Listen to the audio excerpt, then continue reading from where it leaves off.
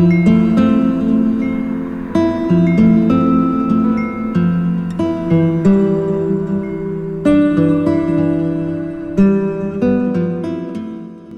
everyone, this is David Duncan with the Division of Student Affairs and Success, back to talk a little bit about UCSC's very own McHenry Library. While I am a graduate student and will be talking about the library from that perspective, I think that some of the things I will cover will be useful for any student. A little history on the library. It was founded in 1965 and is one of the smallest libraries in the UC system, but one of the largest between Stanford and Santa Barbara. While it is tiny, it has a rich special collections department, partnerships with interlibrary loans, and digital archives with other institutions, and in my opinion, is one of the most beautiful libraries in California.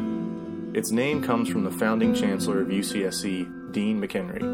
In 2011, the library was retrofitted to be more earthquake safe, and in 2012, the Grateful Dead archive opened and has been a local favorite with broad appeal as well.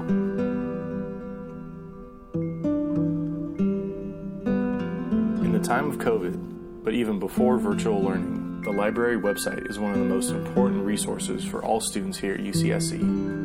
When you go to the homepage, if you scroll down, you'll see an overwhelming amount of information for new services, news, and events. If you want to get more in-depth on information on using the library website, the first link under Services, titled Welcome New Students, has a robust quick start guide with a video and written instructions. They also have quick links to some of the unique collections of the library and some more information on in-person activities.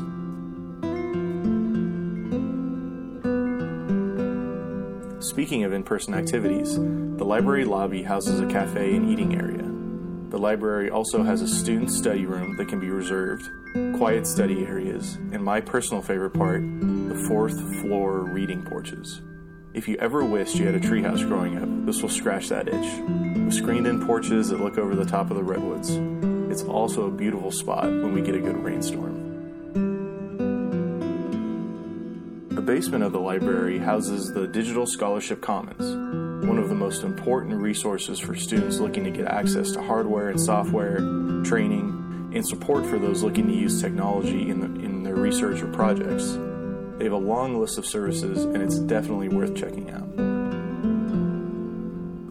Let's rewind and go back to the homepage of the UC Library search bar.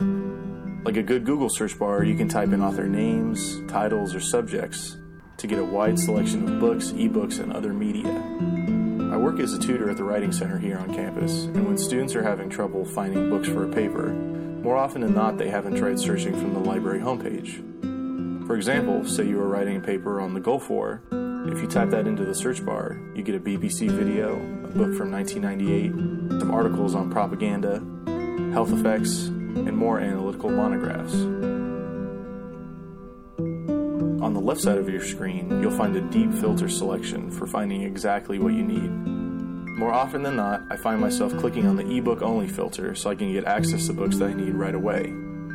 Remember to always sign into the library as well. Usually after clicking on a source, you'll have to jump through quite a few proxies or other logins to partner websites before you actually get to what you're looking for. Signing in can cut down on that and can prevent you from being denied access when you're trying to get to a source that would normally be available to you. The last tip I'll talk about is one of the most useful, the library loan. It hasn't happened to me very often here at my 4 years at UCSC, but occasionally I've had to use the library loan resource. Library loans mean that another library will send your book to UCSC at no extra cost. It's very easy to use and usually extremely fast.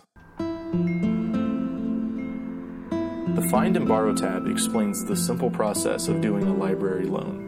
You still use the same search bar to find the source you need, and if it's not available directly through UCSC, you'll see the option to request the loan.